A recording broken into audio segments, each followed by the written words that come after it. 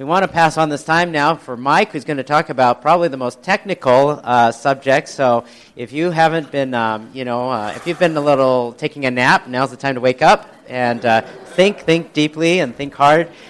This is a more technical session, but I think it's very appropriate. Helps you to understand the framework for God's purposes, and we want to appreciate Mike. So let's hand the time over to him. Okay.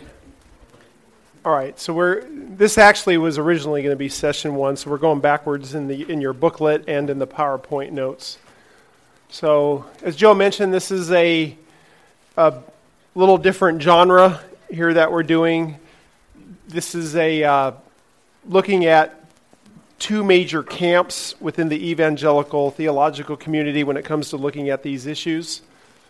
So this is called How Christians Have Understood God's Purposes, Dispensationalism and Covenant Theology. So the Bible obviously has a lot of information. As we've seen, it makes a lot of statements about Israel. When you get to the New Testament, Jesus said, "I will build my church." My understanding of the church would be that the churches consist of those who have believed in the Messiah who has come, who have experienced the indwelling ministry of the Holy Spirit. So thus, they would be members of the church. But when it comes to the issues of Israel and the church and the kingdom of God, as I mentioned before, there's people like me who believe the kingdom is primarily an earthly kingdom that is still to come. There are others who believe the kingdom is a spiritual reality where Jesus is, reigning in a millennial kingdom from heaven, and therefore the kingdom is primarily a spiritual entity. So there are a lot of issues to look at.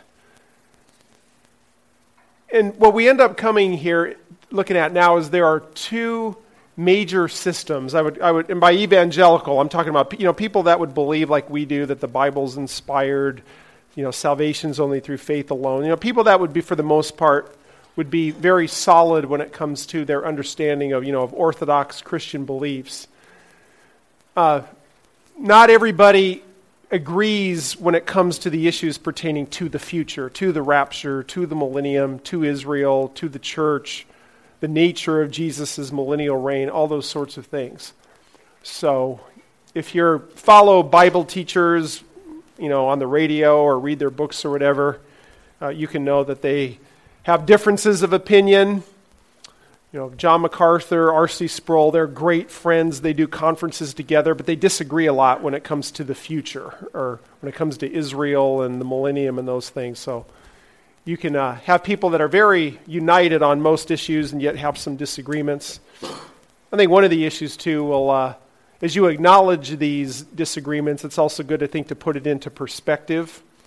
Like I said, when it comes to we're talking about eschatology, which is the study of future events, that there can be, godly people can agree and disagree, and it doesn't affect their fellowship. So what I'm pointing out here is that, when you're coming off of the Reformation, the Reformation of the 1500s, there have been two theological camps that have tried to put the big picture storyline together in the Bible. There's covenant theology, which developed in the late 1500s and the 1600s.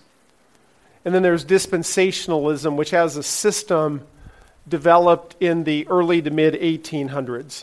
Now, when we talk about these systems, we don't want to give the impression that what these systems believe only started at these times. In other words, I would hold to dispensationalism, but I wouldn't hold that everything I believe just comes from the 1800s. One key aspect of dispensationalism will be premillennialism, which would be the belief that Jesus comes before his kingdom. So Jesus comes, and then the kingdom starts. I mean, that was held in the earliest of the early of the church. So in other words, these systems, even though what we're talking about them is there, and by a system we're talking about how they put together the full data that's in the Bible, how they try to harmonize things, things like the law of God and the kingdom and Bible interpretation. So, now moving on here. Both systems, it's important to understand, agree on Jesus and the gospel and consist of godly and intelligent people.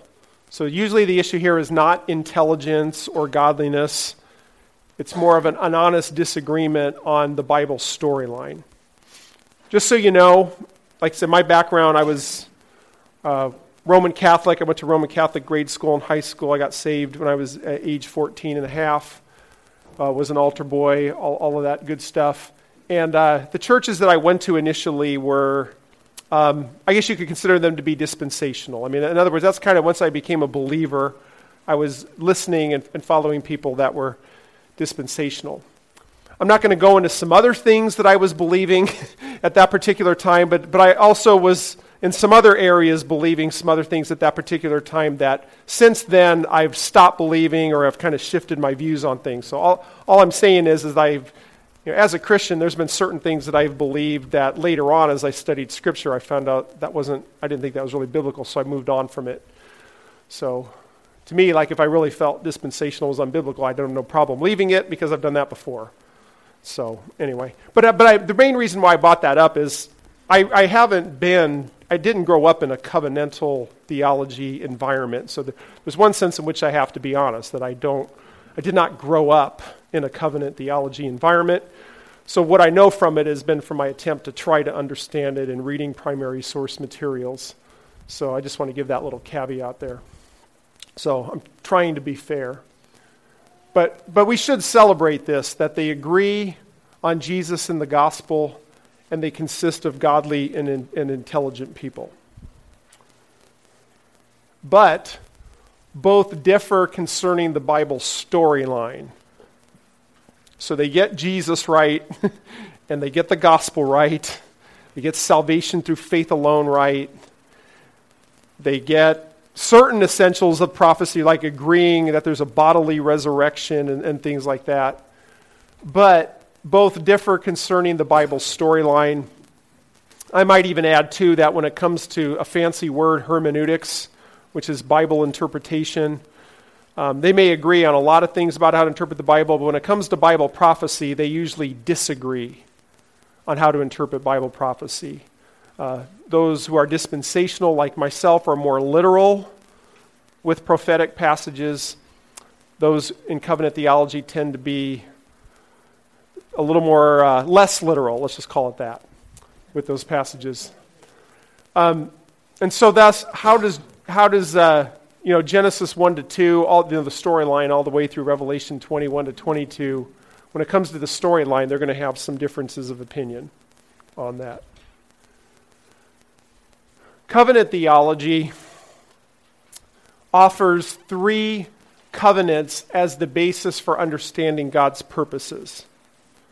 So in other words, they believe that there are certain covenants that must be understood in order to understand what God's doing in history. And this is, by the way, this is a general statement. When you get into some of the details, sometimes covenant theologians may disagree on what these are called, and some might not like one of them. So I'm not saying every covenant theologian would affirm all 3 of these covenants exactly as they're pictured. But for those who hold to covenant theology, they kind of see these covenants as important for understanding God's purposes. First of all, they would say there's a covenant of redemption, which is a covenant between the members of the Trinity to save the elect or to save mankind before the world began. So in other words, the members of the Trinity of before time had a plan. The members of the Trinity, although equally God, would have certain roles, and Jesus would come and die for the sins of the elect, etc., etc. So, in other words, God has there's a covenant before, and this covenant is viewed as being before time. Now, those who don't believe that this should be called a covenant, they may actually agree that God had a plan. Like, I'm not a real big fan of that covenant, but I do think that God had a plan before time to save the world. I do.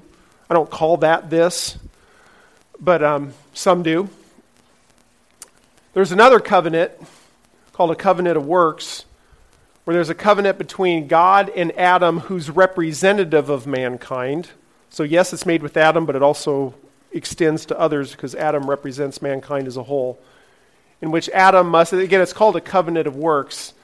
So Adam must obey or merit his salvation by works. So in Genesis 2:15 to 17, before the fall, God says, hey, you can eat of all the trees of the garden, but don't eat of the tree of the knowledge of good and evil, because the day you do, you'll die. So I think all of us would agree that Adam was given a test there as far as his allegiance to God. Some will call that a covenant of works in the sense that if Adam would have obeyed, there would have come a point where God would have considered the test to be over and he would have earned salvation, something that may have even been glorified after that particular point. Now, according to the Bible, we all know that Adam sinned. So covenant theologians believe there's also a covenant of grace, which is a covenant between God and fallen mankind in which God commits to save the elect by grace through faith. So once the fall occurs, no person's ever able to merit his salvation or to obey into salvation. So therefore, God institutes salvation by grace through faith. Eventually that will, lead to the Messiah. You have to believe in him in order to be saved. So thus salvation by grace with the covenant of grace. Now with dispensationalism, they also posit something that's kind of like a big framework for understanding some things.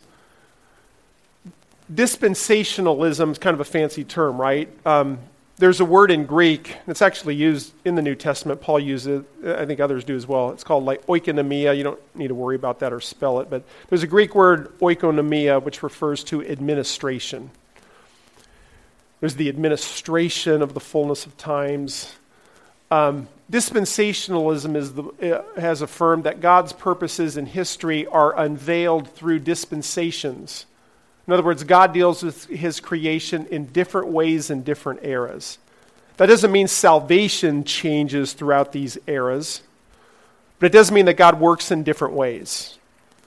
So, thus, although they may not all word it the same way, dispensationalists will say there was a dispensation of innocence which occurred for Adam and Eve from their creation to the fall. They didn't evidence righteousness in their life, but they were innocent. They hadn't fallen yet. Then there's a dispensation of conscience after the fall to the flood, where God wasn't giving direct commands and revelations to people at that time, but they had a conscience that directed them towards what was right and wrong, and they were to live by that. And then there was a dispensation of human government after the flood.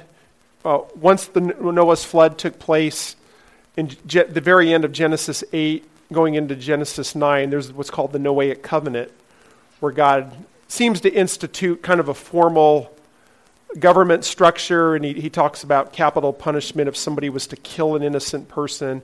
If somebody sheds somebody's blood who's made in the image of God, their blood must be shed. So it actually talks about, some would believe like a sort of like government at that particular time. So that would take place from the flood to Abraham. And by the way, the main point here, I'm not trying to get you to like memorize all these at this point. I'm just trying to let you know that these systems kind of have these frameworks for trying to understand history. So within covenant theology, you have these three covenants. Within dispensationalism, you have these dispensations or eras where salvation is always through faith, but God may give more revelation in certain dispensations, and the people of God may have to act a little bit differently in a dispensation. The dispensation of promise would be from Abraham to Moses. That's where you have the promise of the Abrahamic covenant. The dispensation of the law is a pretty easy one to understand, because once Israel gets the Mosaic law, that's obviously very different, right? I mean, you have 613 commands once you hit Exodus 20 and following that Israel's supposed to keep. Now, when you get to Jesus, there's going to be all kinds of statements in the New Testament that Christ has brought an end to the law is fading away. So, a lot of theologians would hold we're not under the Mosaic law today. So that was a unique era of time where Israel, as a theocracy, functioned under the Mosaic law. And then dispensational, some of them would say there's a dispensation of grace from Jesus' first coming through his second coming, where John talks about that. You had the law in the time of Moses, but now grace and truth in Jesus Christ. Not that grace didn't exist in the Old Testament at all, but Jesus brings the era of the church and it's very explicitly understood that salvation is by grace through faith in him.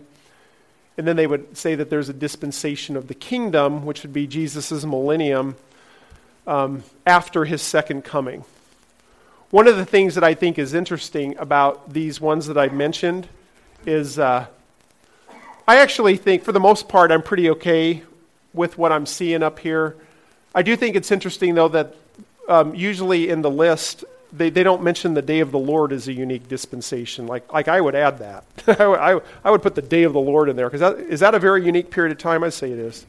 I would also add the eternal state, which is the perfect new earth conditions after the millennium. So I actually would include some that are not on there.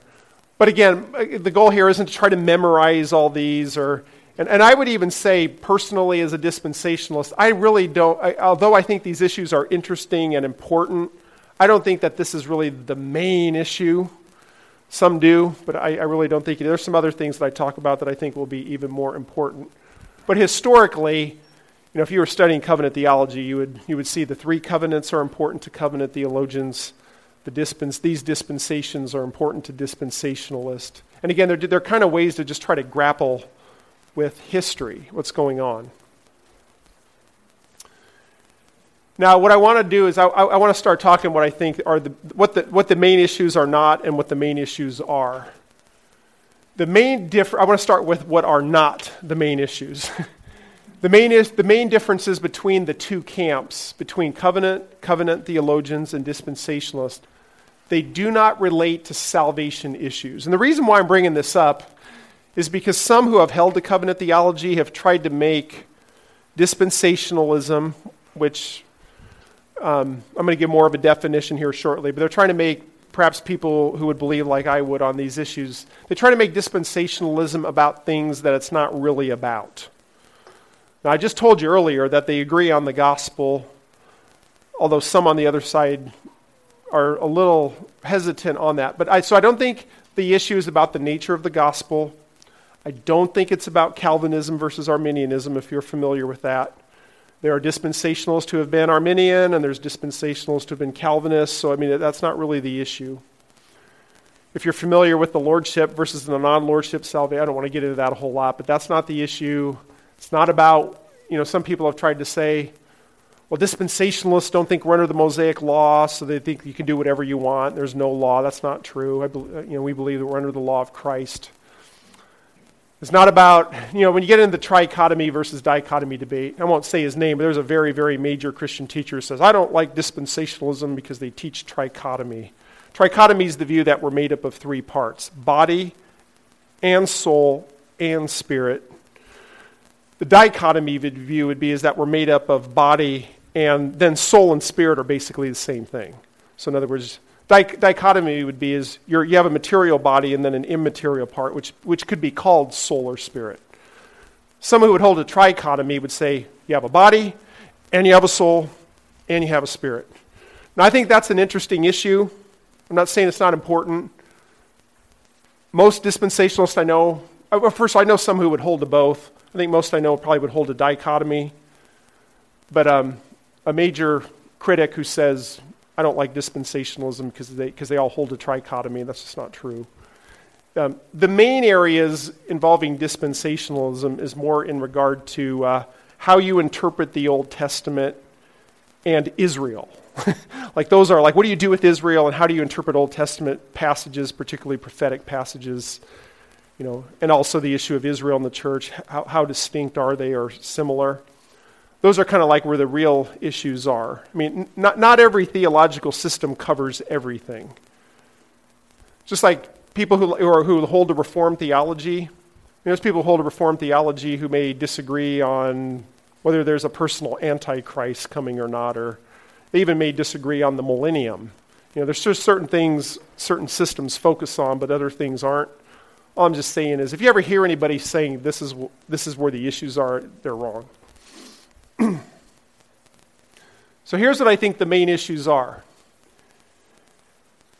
The role of national Israel and land promises to Israel. Fulfillment of Old Testament promises, particularly related to Israel and the land and physical blessings. how the New Testament uses the Old Testament, the Bible storyline, Jesus' kingdom, and then Israel and the church. This is where I think the real differences are. This is where you have two different camps who take different paths.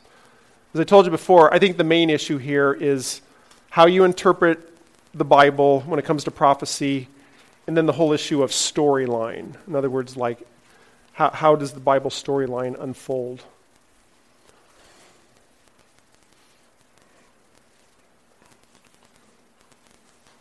So the first one, national Israel and land promises to Israel. Part of the reason why I shifted this to the last session today is because we've actually now looked at passages in the Bible talking about Israel and Israel's land and those sorts of things. So I think that's helpful. So the first one, there's a big disagreement, is on Israel, national Israel, and land promises to Israel. Many passages in the Old Testament speak about the importance of Israel as a nation and the land of Israel. That's indisputable. If you read the Old Testament, Israel as a national entity seems to be very important in the storyline. Israel's land is important in the storyline. Physical blessings are important in the storyline. For example, Genesis 15, 18 to 21, as part of the Abrahamic covenant, God told Abram, "To your descendants I have given this land, from the river of Egypt as far as the great river, the river Euphrates." So it may not be perhaps as specific as it could be, but it's talking about land boundaries. Interesting historically, even though times were good at the time of 1 Kings 8 to 10, this sort of boundaries have never been fulfilled in history yet. So that leads to an interesting question. Does it not matter anymore? Or in the millennium, if there is a coming millennium, will God fulfill land promises to Israel with these dimensions? Jeremiah 16:15, we looked at this passage earlier. During a time of Israel's apostasy, the Lord says that I will restore them to their own land, which I gave to their fathers. So in other words, even with disobedience, God seems to be predicting Israel would be brought and restored to their land. So what do you do with passages like that? Do you just say, do you say, well, they'll be fulfilled someday if they haven't been already? Or do you say, well, when Jesus comes, he brings a different kind of fulfillment, and it's not really about those things anymore. They kind of evaporate in him, or what do you do? There's different answers. Now, when it comes to this issue of Israel and the land, those who hold a covenant theology often hold that Israel and Israel's land are transcended by Jesus and the church. In other words, Jesus and the church bring like a different kind of fulfillment. Oftentimes there's the belief that, Israel and Israel's land were kind of like shadow truths, that once you get to Jesus, you get to see what's really important. So kind of what was promised before doesn't need to be fulfilled literally. So there's no future for Israel as a nation with a role to other nations. So this idea that I've been teaching that there needs to be a kingdom reign over the earth, Israel's going to have a role in that, they don't believe that. They certainly believe that there are Jewish people being saved. And some of them would even hold that in Romans 11:26, that when it says all Israel be saved, some even believe that there might be a lot of Jews saved in the end time. But when it comes to Israel as a nation having a role to other nations, they draw the line on that. They're not seeing Israel having a role as a nation anymore. So there's no literal fulfillment of land promises to Israel. They may say things like, well, the land promises have been expanded to all believers, so there's no particular promise with Israel, although everybody becomes Israel on a spiritual point, and we may all live on a new earth. But there's no particular fulfillment. And therefore also, the church in Jesus is the new Israel. So there's the belief Jesus is the true Israelite, of which I would personally believe that too, although I don't like the implications of what they're going to do with that. And they would say, well, anybody who believes if he's Israel and you believe in Jesus, whether you're Jew or Gentile, you become Israel. So I don't think the Bible teaches that, but that's what some would hold. Dispensationalism is holding that so this is the other side, point, counterpoint. dispensationalism says national Israel remains significant in God's purposes. So now national Israel right now is in a state of unbelief. So in a sense, they're not functioning as the way God intended for them. But in other words, they're still significant. Jesus will someday rule the nations, and Israel will lead and serve other nations. So in other words, God will restore Israel, save Israel, and when Jesus rules the nations, Israel will have a role to those nations. They're not better than the other nations. It's not like they're saved differently, but they'll have a functional role. Kind of like what pastors and elders in a church, I mean, we don't say they're better than everybody else. They got more salvation, but they do have a leadership function that may not be the same as everybody else. And pastors and leaders, they lead in a certain way that may be different than what's going on with the rest of the congregation. Also, the land of Israel, according to dispensationalism, will be the headquarters for Jesus' coming earthly kingdom. If Jesus is coming to rule the world literally and rule the nations of the world, what's wrong with Israel and Jerusalem being the headquarters for that rule? So Isaiah 2:2-4 seem to talk about that, the role of Jerusalem with that international kingdom. I should mention it here, but one of the things, too, that I think is important, a part of this argument is that dispensationalists aren't claiming that Israel's the only nation once Jesus comes. I mean, Isaiah 19 talks about Egypt being there. There's other passages that talk about various other nations. So in other words, it's not like, okay, Israel's a nation and everybody else is sitting on a cloud in a church service or something. So in other words, there's literal nations, and then Israel has a functional role to those nations. Okay, so that's the first one. Now the second issue would be fulfillment of Old Testament promises. So when you read Old Testament promises, do you say, hey, if it hasn't happened yet, it will? Or do you say, well, because of Jesus and the church, we're not going to be so literal with it anymore? That's going to be one of the big issues here.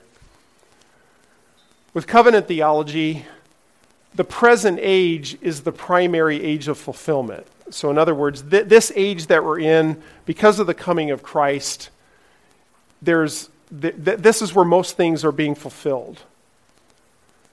And so there's heavy, heavy emphasis with the promises being fulfilled with the church.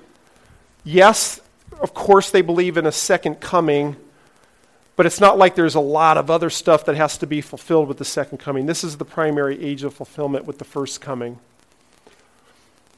And also, Old Testament promises do not have to be fulfilled literally. So in other words, I've been called a wooden literalist because I'm thinking there's stuff concerning Israel and Israel's land. Others have too. But anyway, it's kind of an idea that like you're being too literal, you're being wooden literal. And also the belief, too, that Jesus brings fulfillment in his person.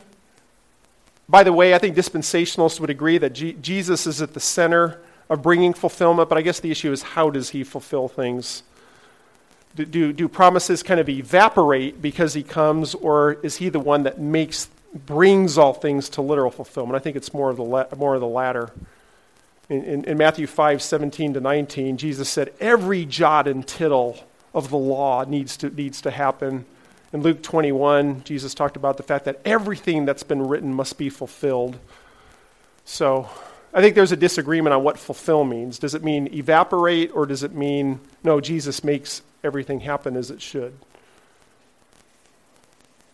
Okay, still on this particular issue, dispensationalism would hold in regard to Old Testament promises. Fulfillment of Old Testament promises comes over the course of Jesus' two comings. So remember, with covenant theology, there was a big emphasis on almost everything being fulfilled with Jesus' first coming and the church. Dispensationalists are saying there is a lot of things that were fulfilled with the first coming, but there's still some important things that haven't been fulfilled yet. So in other words, it's kind of, there's been a lot that's been fulfilled, but there's still a lot more to come. Particularly the day of the Lord, promises to Israel, the nations being saved and restored, physical blessings, all those sorts of things. So, secondly, promises concerning Jesus' suffering were fulfilled at Jesus' first coming, but physical and national promises will be fulfilled at his second coming. I'd want to draw your attention to Acts 3 on this particular point. In Acts chapter 3, I actually think that this gives a really important paradigm for fulfillment. Now, this is shortly after Jesus' ascension to heaven. And Peter is speaking right in the heart of Jerusalem. Obviously, there'd be a lot of people in Jerusalem who knew about Christ's death. And he's speaking, according to chapter 3, Acts 3:12, he's speaking to the men of Israel. And then he tells them in verse 18, "But the things which God announced beforehand by the mouth of all the prophets that his Christ would suffer, he has thus fulfilled."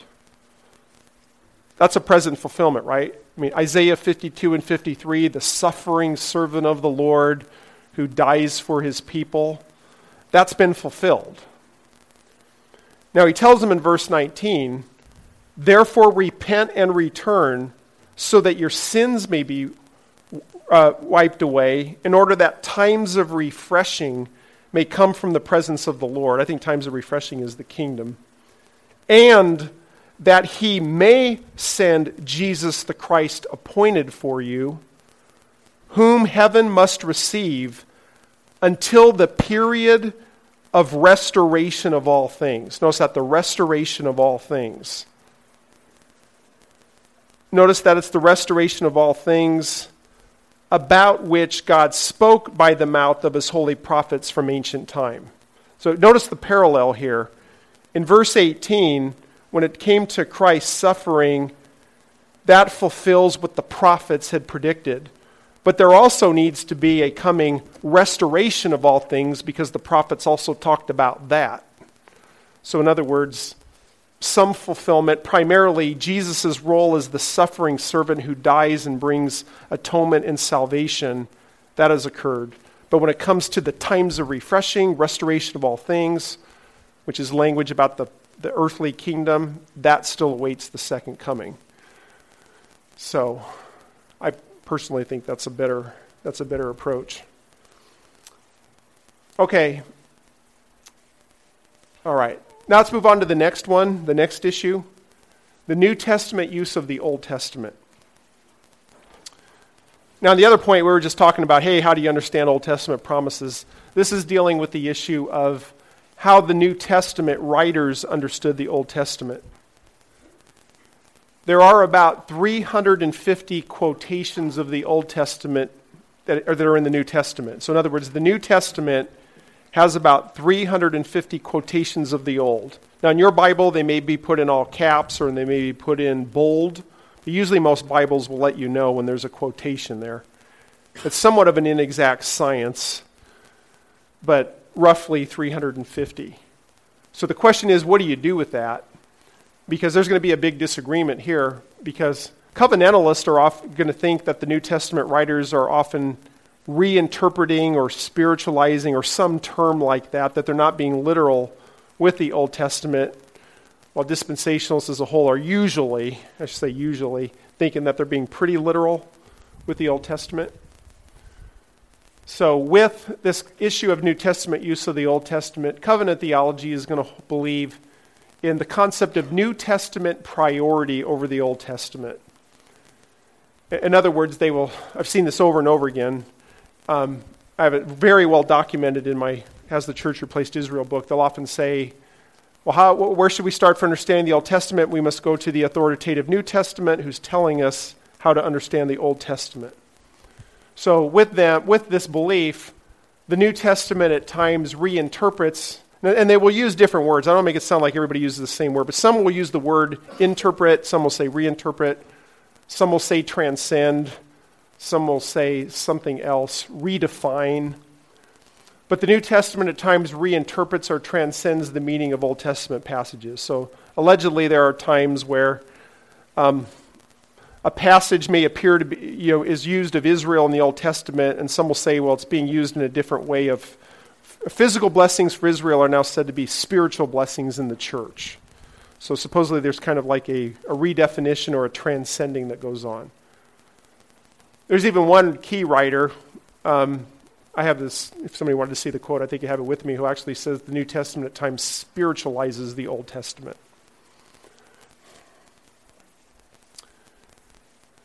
With dispensationalism, though, on this issue of the New Testament use of the Old Testament, they believe that all Bible passages must be understood in their own context, and that the New Testament does not reinterpret the Old. Let me see if I have more on this. I guess I'll comment on this more. So in other words, with covenantalists, they often hold to what's called New Testament priority, where the new is the lens to understand the old. Dispensationalists often argue for what's called passage priority, where the meaning of a passage is found in that passage wherever it's at. So in other words, the meaning of a passage, even if it's in the Old Testament, is found there. It's not found in other passages. In other words, God's revelation doesn't work like that. God doesn't say something in the Old Testament and then come along and say, well, I'm going to reinterpret that with what's coming in the New. So in other words, the meaning, that's how come dispensationalists are more literal with the Old Testament. They're saying, if this is talking about land for Israel, we're not going to say it's spiritual blessings for the church. If it hasn't been fulfilled yet, it must be fulfilled in the future. So I would like to say, with dispensationalism, it's not the New Testament reinterprets the Old Testament, but the New Testament harmonizes with the Old Testament. And at times it does give new information. So in other words, if you hold this view, you're not saying that the New Testament doesn't add information. I think the very last parable of Matthew 13, with the parable of the householder, it talks about the householder brings out of his house things both old and new. So, what's the new? Well, I would say the fact that there's two comings of the Messiah, that's new. Like when I read the Old Testament, I don't see explicitly there's two comings of the Messiah. Well, it seems to be a truth that the New Testament is indicating that's there. So the New Testament, when it comes to the depth of the blessings that are coming to the Gentiles, there seems to be some New Testament revelation that appears to be pretty unique in that regard. So, anyway, the New Testament doesn't reinterpret the Old Testament. When it comes to the Bible storyline, with covenant theology, the storyline of the Old Testament is transcended by the New. So in other words, there's a significant development. Like if you read the Old Testament, it seems to indicate national Israel is important in God's purposes, and even in disobedience and dispersion, there's all this talk about a restoration. So it seems to be, when you're coming out of the Old Testament, that that's a part of the Bible story. Like Israel, national Israel is important. So usually when I'm reading covenantalists, they may not always use the same word, but at some point they'll say, with Jesus in the New Testament, there's a transcending or a redefining or a transposing where all of a sudden national Israel is not really theologically significant anymore. And again, that's usually under the rubric of, Jesus is the true Israel and the church is Israel, so we don't need national Israel anymore. That's usually how it's worded. So I do like to think, though, that is like a storyline change. In other words, national Israel is important in the old, but now we find out, no, they're really not. We just find out, well, they were just a shadow and a type and just kind of an inferior thing pointing towards something that's better. So with that, the church is viewed as the culmination of God's purposes, so much so that there's not another important era to come where national Israel would have any significance. So the Isaiah 2 prophecy where there's international harmony among nations and all that, that's fulfilled in the church. And thus the church is the culmination of God's purposes. I think what you'll end up seeing with dispensationalism is the church is an extremely important phase in the kingdom program, but it doesn't end everything. There's still an era where there's going to be a reign of the nations are going to be important after the second coming, and therefore there's another dimension to the kingdom. And usually with covenant theology, again, is a heavy emphasis on first coming fulfillment of all or most prophecies. So I was even reading one person in this camp who is arguing all prophecy, and he actually put it in all caps, A-L-L in caps, all prophecy was fulfilled at the first coming. And so, now I don't think he still believes in a second coming, and in actuality, there are some things that he would hold that were still needing to come. But definitely kind of that idea that the first coming was almost everything. Okay, moving on. With dispensationalism, you have the belief that the storyline that is begun in the Old Testament is fulfilled literally over Jesus' two comings. So in other words, there's no change in the storyline. There's a lot fulfilled with the first coming, but there's still significant things that still need to be fulfilled at the second coming, Day of the Lord, restoration of Israel, international harmony among nations, those sorts of things. So kind of this idea that if God promised something in the old and it hasn't happened yet, well, it will in the future. And also very significant is that national Israel remains significant in the Bible storyline. Not that national Israel is in belief and fulfilling all the promises that were given to it right now, but they don't lose their significance. All Israel who will be saved is national Israel. That has implications for the kingdom that is followed after that. So I think really when it comes down to it, like if you really, really just wanted to cut to the chase, the two biggest differences are dispensationalists are saying take Old Testament prophecies literally and recognize that national Israel is still significant in God's purposes. Those are really when you get down to it, those are like the two biggest things. So, and I would even add to that the context for national Israel's significance is that Christ is going to be ruling nations as nations. So Israel as a nation has a functional role, not a superiority of personhood role. It's not like they're better than everybody else, but they have a functional role. And thus, this is continuing on with dispensationalism on New Testament use of the Old. The church of this age is important, but there's a coming reign of the Messiah over literal nations on the earth. So what we're seeing now is the church is made up of an international community that itself spreads, supposed to take the gospel to the four corners of the earth. It's also a time in which, as we do that, the nations don't like Christians, so they persecute them. But people are being saved from the nations. But there's coming a time period where the nations of the earth will acknowledge the Messiah as nations. I keep referring to this passage, but it's finally time for me to go there. If you look at Isaiah 19, if you go to Isaiah chapter 19, you have several references once you hit verse 16 to in that day. Verse 16 says, in that day. Verse 18 says, in that day. Verse 19 says, in that day, etc. We're told in verse 18 that in that day, 5 cities in the land of Egypt will be speaking the language of Canaan and swearing allegiance to the Lord of hosts. So it's telling us the Egyptians are going to learn Hebrew. At least 5 cities will be. Verse 19 tells us, in that day there will be an altar to the Lord in the midst of the land of Egypt and a pillar to the Lord near its border. So Egypt, a traditional enemy of Israel, is actually going to have monuments to the God of the Bible. Okay? Verse 21, the Lord will make himself known to Egypt, and the Egyptians will know the Lord in that day. So, I mean, you could talk about the restoration of Egypt, in, not just Israel, but of Egypt in Isaiah 19. Now, I want you to notice verses 24 to 25, because if this is properly understood, this will help with understanding the Bible's storyline. In that day, Israel will be the third party with Egypt and Assyria. Now, Egypt and Assyria are traditional enemies of Israel. I don't think this is just going to be them, but they obviously kind of represent the nations as they've traditionally opposed Israel.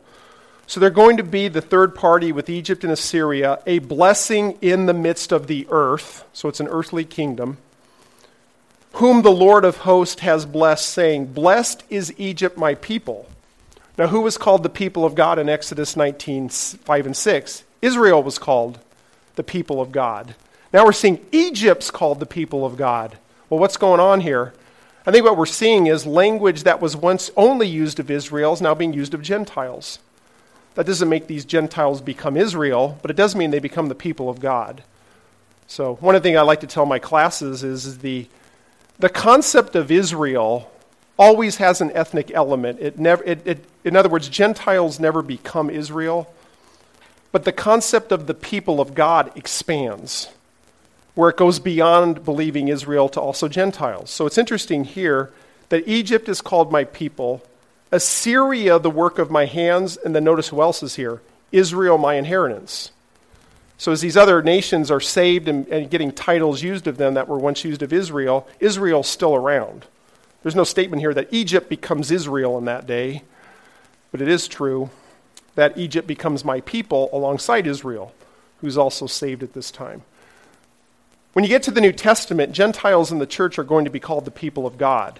There's no doubt about that. So some people are going to say, well, Israel was the people of God. Now the church is called the people of God, so guess what? The church is Israel. That's not good thinking. That's not how it works. The people of God expands, but the concept of Israel doesn't. So, anyway, much was fulfilled with Jesus' first coming, but much needs to be fulfilled in the future. Then you get to Jesus' kingdom. With covenant theology, Jesus' Davidic millennial kingdom, and again the millennium is coming from Revelation 20, the 1,000-year reign. The millennium is the Latin term for 1,000 years. With covenant theology, there's a belief that Jesus' Davidic millennial kingdom is being fulfilled in this age. Now, I want to be fair. There are some covenantalists who are actually premillennialists. They're very rare. If you guys know who Wayne Grudem is, he's a theologian. He's one exception who'd be premillennial but covenantal. But the vast majority are what we consider amillennial or postmillennial. Amillennial would be the belief that the millennium is taking place spiritually between the two comings of Jesus. The world may be getting worse and worse, but we're still in the kingdom. Those who are postmillennial would believe that we're also in Jesus' millennial kingdom now, but the world's going to get better and better, and then once the world's Christianized, then Jesus comes again. But the thing that I want to focus on now is that usually within covenant theology, you believe that you're in the millennium now. So if you're not premillennial and you want to be with the others, you have to say, I believe we're in the millennium now. And so anyway, I personally think that's a stretch when I'm looking at the kingdom passages of the Bible. I think there's some great things going on with the church, spiritual blessings, no doubt about it, but I'm not seeing the messianic kingdom being fulfilled in this age. Anyway, and also with that, Jesus is on David's throne and is ruling from David's throne. Also, the second coming of Jesus brings a culmination to Jesus' millennial reign. So in other words, his coming doesn't bring his kingdom, it ends his millennial kingdom, and then you go into the eternal state. So there's definitely a lot of kingdom now. With covenantalist, there's a spiritual kingdom going on now and then Jesus' coming brings an end to it. With dispensationalism, they believe Jesus has been exalted as Messiah at the right hand of the Father in heaven. So that's Psalm 110:1. The Lord said to my Lord, sit at my right hand until I make your enemies a footstool for your feet. So there is a current exaltation of Jesus as Messiah at the right hand of the Father. If you remember in Revelation 3:21, Jesus said, for those who overcome, they will sit down with him on his throne, just as he overcame and sat down with his Father on his throne. So he's at the right hand of the Father, sharing the throne of deity as the Messiah. But most dispensational, because there's actually some nuances here on this, but for the most part, Jesus is not sitting on David's throne in heaven, nor is he ruling from David's throne. He's at the right hand of the Father, sharing the throne of deity, but the actual reign from David's throne is future. I would argue that I think this is explicitly biblical in Matthew 19:28 and Matthew 25:31. Matthew 19:28, in the regeneration, when the Son of Man sits on his glorious throne, you'll be judging the 12 tribes of Israel. That seems to be future. Matthew 25:31 to me is beyond dispute. When the Son of Man comes in glory with all of his angels, then he will sit on his glorious throne. Then the nations will be brought before him. So I actually think you have two times, Matthew 19:28 and Matthew 25:31, where Jesus tells you when he's going to sit on his throne. I mean, we don't even have to guess. He just says it, and it's in the future. So the second coming begins Jesus' millennial reign. It does not complete it. So with this scenario, you have the second coming, then the millennial kingdom. The others are saying that the second coming brings an end to the millennial kingdom. Okay, Israel and the church. I think this is the last frontier on this. With covenant theology, again, some of this is interlapping a little bit, I understand. Jesus is true Israel. Again, I would agree with that too. It's just I disagree with where they're going with this. Therefore, the church in Jesus is the new Israel, which I don't think that's what the Bible's saying.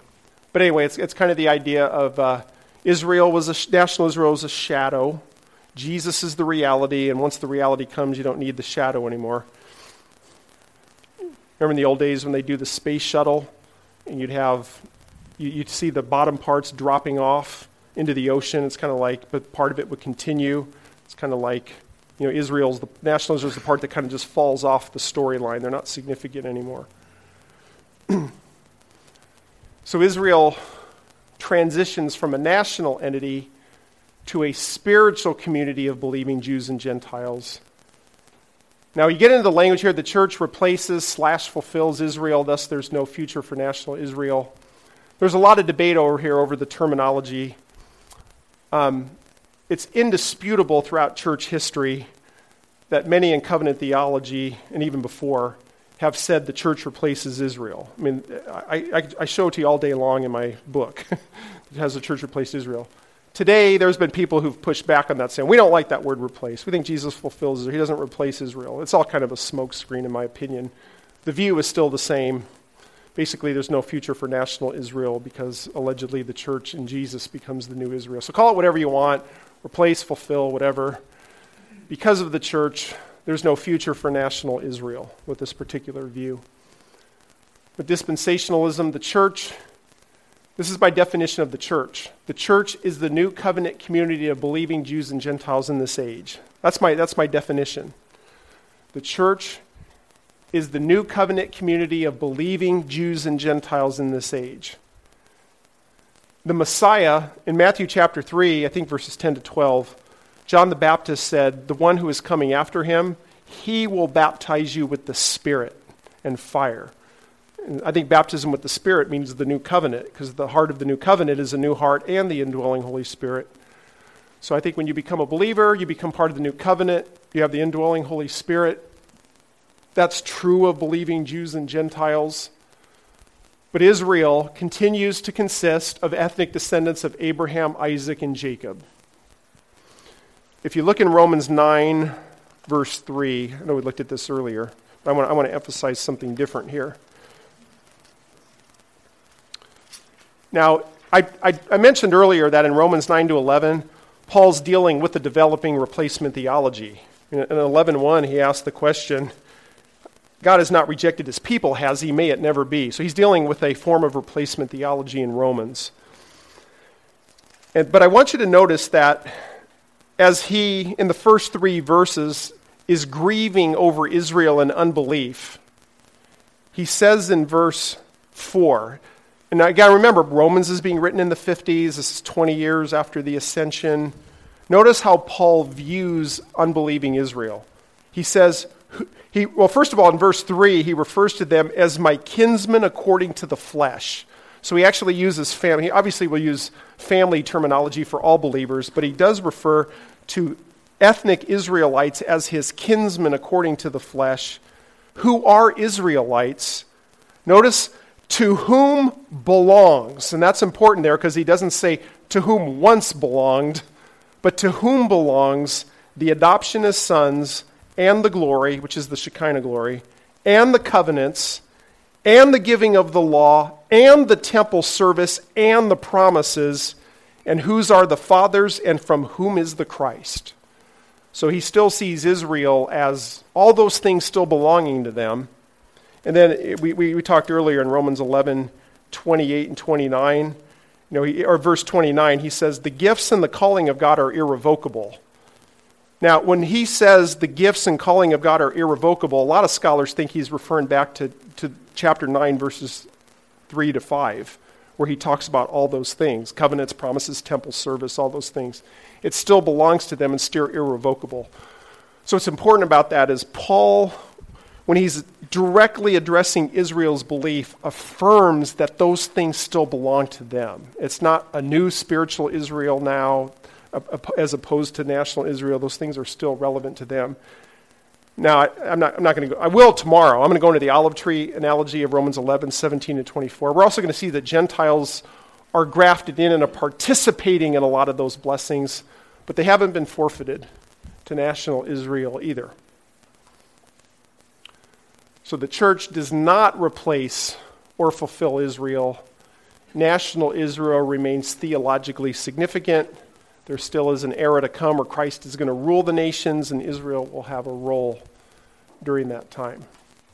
So just to kind of end here, we'll get into some questions. When it comes to perspective, the two camps agree on the gospel, but the two camps are telling different storylines, particularly relating to God's purposes for the nation Israel. So I think that's the balance. In other words, we don't break fellowship over this issue, should respect each other, have some good debates. These issues are important, but we don't split over that. But on the other side, we're also trying to get the storyline right, and so it does matter. I will say as a general statement, I think when it comes to individually, I think when people would hold to what I would consider to be the wrong view of this particular issue, I think they can be very godly and more godly than me. I mean, there's no doubt about it on an individual level that, you have people who hold both sides who are very godly people. I will say that when you have many Christians as a whole adopt a position where the church is viewed as replacing Israel and Israel is not taken seriously, historically, sometimes it's manifested itself in not so good a ways when it comes to how the church has treated Jewish people in Israel. I mean, that's just a fact. So let's just say when there's whole-scale rejection of God's plans for Israel, corporately, that's often meant the church is, at the very least, has a very bad testimony to the Jewish people. That doesn't mean it's always the case, but I think historically that has happened. So I think the significance can be particularly in regard on a bigger corporate level. So anyway, I'll go ahead and thanks for bearing with me through that. And I'll open it up for questions if you guys have any. Yes?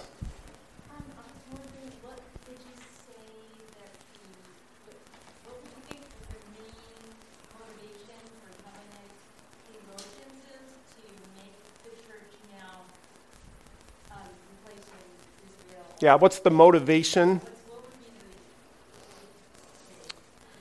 Yeah.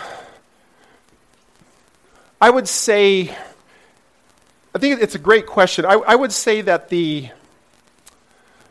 it's not perhaps so much a motivation to deny Israel immediately, but I think it's more historically, the Reformation is coming off of a time period where replacement theology and spiritualizing things concerning Israel and their promises was so dominant that I think it took a little while for some in the Reformed community. And the Puritans did, when you get to the Puritans, they were actually being very literal with a lot. So there's actually a lot within the Reformed community that really started to get things right when it comes to Israel. But I think that I think their model, I think they still were seeing things too spiritualized, and it was so much a part of the thinking of that era that I think it was hard to break out of it. So I think it's probably, now I think today, where you actually have other people pointing out that, look, there's another way to look at this, I think I think some have dug their heel. I mean, clearly there's obviously the other side thinks they have passages where the New Testament's reinterpreting the Old or transcending it, and so they have their core set of passages and all those sorts of things. But it's, I think it's largely more not so much a nefarious twisting, but as a going along with a model of spiritualization without breaking out of it. That's probably how I would view that. Did you want to follow up on that, or? Oh, well, I was just wondering whether, sometimes when we read the Old Testament, it is very comforting and there's a lot that you can get out of it if you're thinking more in the spiritualized. I see what you're saying, yeah. And so it's like, oh, yeah, I can claim. Like I have plans for you, says the Lord, and yeah, And so right, it makes you just sort of yeah, easier just to go, right, that's for me. yeah. Which leads me to the next question, like then how would you say is the best way to interpret and apply the Old Testament in such a way that Yeah.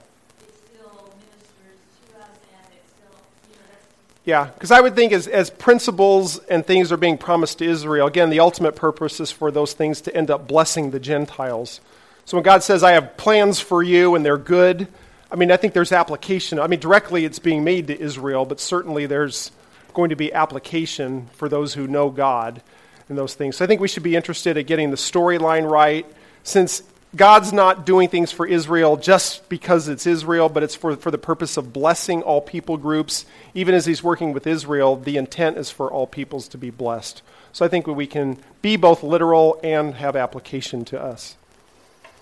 So, even like with the new covenant, like in Jeremiah 31 says, behold, I make a new covenant with the house of Israel and with the house of Judah. And then when you get to Hebrews 8, in a New Testament context, the writer of Hebrews seems to indicate that's applying to believers today. And again, I would just say, again, that the covenants are given to Israel for the purpose of extending to others. So things that are directly addressed to them still can have application to us. Yes? With Israel being that in the land now, is that making it more difficult for those that believe in the covenant theology as opposed to dispensationalism? I think as a whole it has, because when Israel was put back into the land in 1948, that really caught the whole world's attention. From what I understand, there were several people that were not dispensational who were, whether they were half serious or half joking, were like saying, oh, I see what they were talking about now. So there definitely was an aha, take your breath away kind of moment with 1948 when it comes to that sort of thing. And so I think there have been people who have said, look, this is, we don't know for sure everything's being, but this seems to be too much of a coincidence. So I think there have been people that have been convinced by that. There's definitely people that look at that and still resist any significance of it. I know of people who say there's no significance to that, which is, I think, is pretty brash. So, I mean, the scripture seems to indicate that Israel needs to be brought back in unbelief for what will be happening to them in regard to their eventual salvation. I don't think we should ever date set or declare anything for sure this side of the rapture is for sure fulfillment. But let's face it, after almost 2,000 years of not being in the land, all of a sudden they are. I mean, that's a pretty huge to just say, I don't think that's significant. I think it's very likely significant. Yeah. If that was significant, or if it is significant, shouldn't that, or wouldn't that put an end to that parentheses period? So why are there still Gentile believers now? What do you mean by parentheses period? I'm not sure what you mean by that. It's more of a classical like Schofield or Yeah. like a Louis Berry Schaefer kind of idea of like a parentheses period Mhm. where the Gentile believers have an opportunity to come in. Okay. Yeah. I would say, if you're going off of that model, maybe what they would say is that, in other words, I mean, most, even classical dispensationalists believe that Israel had to be gathered in unbelief in order for events to play out for the salvation of all Israel. So I think they probably would think that as that's playing out, I mean, Romans 11:25-26 is, after the fullness of the Gentiles, all Israel will be saved. I mean, you have that statement there, but that seems to be pretty late in that period. So probably even most classical would see that if, we won't say for sure, but if God is setting the stage for that Gentiles would still be saved all the way until the end of that period. That's probably how I think that. In other words, I don't see any of them that would say, oh, because Israel's back in the land, there's no more Gentile salvation. I'm not aware of any. And nor would I see why that would have to be the case. So sometimes, practically speaking, Christians might wonder whether or not we should be pro-Israel just as a nation. Yeah. And sometimes when they watch the news, it seems like, well, there's always this stone throwing, and sometimes there are some unjust things that may happen. So what is your view that should Christians be pro-political Israel now, or what? Well, I think Christians should recognize what the Bible predicts about Israel. But Israel's still in a state of unbelief. So I don't believe in carte blanche, must accept everything Israel does, no matter what they do, they never do anything wrong. That's not right. I mean, in other words, I think we as Christians in the church should still be on the side of righteousness. I personally think there's a lot of unrighteousness being leveled against them, of which we should stick up for them in a lot of areas. But it's not the sort of thing where we just say, everything's fine. I mean, God, we don't force that. I mean, whatever the timetable is, God's the one who brings that about. So I think we can have a healthy understanding of what the Scripture says. We don't date set, but we understand that what's going on could be very significant, and we stand for what is right. So technically, if Israel's being treated unjustly, we should say so.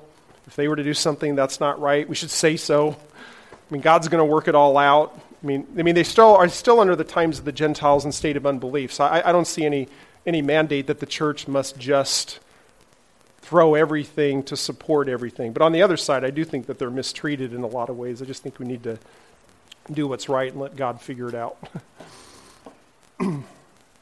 Yeah. So it looks like you did off a 6-point definition of what this is. Yeah. I mean, just like the 5-point Calvinist too, that kind of thing. Can one be a 3-point, 4-point covenantal or dispensationalist? I mean, my ultimate question is... Yeah. I mean, are there... Yeah, I know what you're saying. Yeah, do you see... Are there pitfall dangers of being too covenantal or too dispensational? Is there such a thing? I think these points that I've just shared, it's probably not going to be a pick and choose thing. In other words, I think they're pretty much all going to, you're probably going to line all in one or all in the other when it comes, these were very strategically stated in such a way. I will say, though, that when it comes to the covenants of covenant theology, there are dispensationalists who believe in one or all of them, and they're still dispensational. So I don't think the covenants of covenant theology are the everything. And what's interesting is covenantalists, they believe in dispensations. They may not call them what dispensationalists do, but they believe that before the fall is different than after the fall.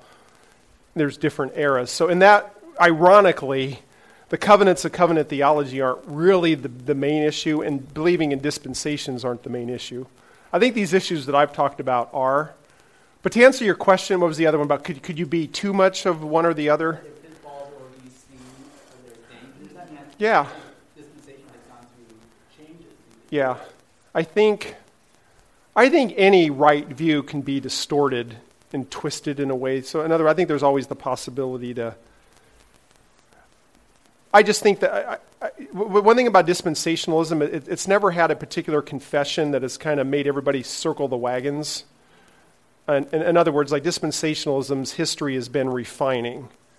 Like when I look at earlier dispensationalism, as dispensationalism's reacting against covenant theology, I think they went too far on some things. But as it's kind of modified itself, I think it's kind of hit a spot that I think is pretty healthy.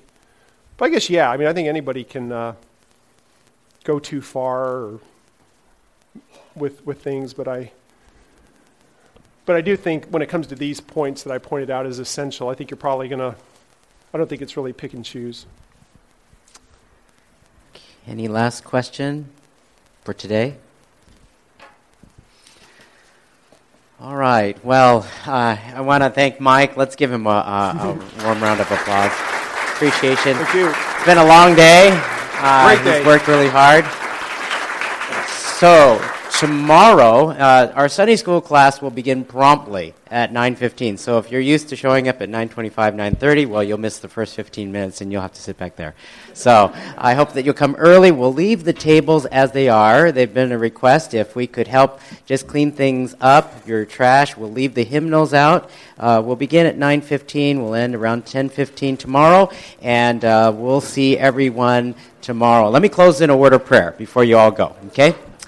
Father in heaven, we give you thanks. What a wonderful day this has been. We pray, God, that you would illumine our minds and grant to us understanding. And Father, I pray that as we study your word through the more challenging and difficult passages, we would ask ourselves what this means.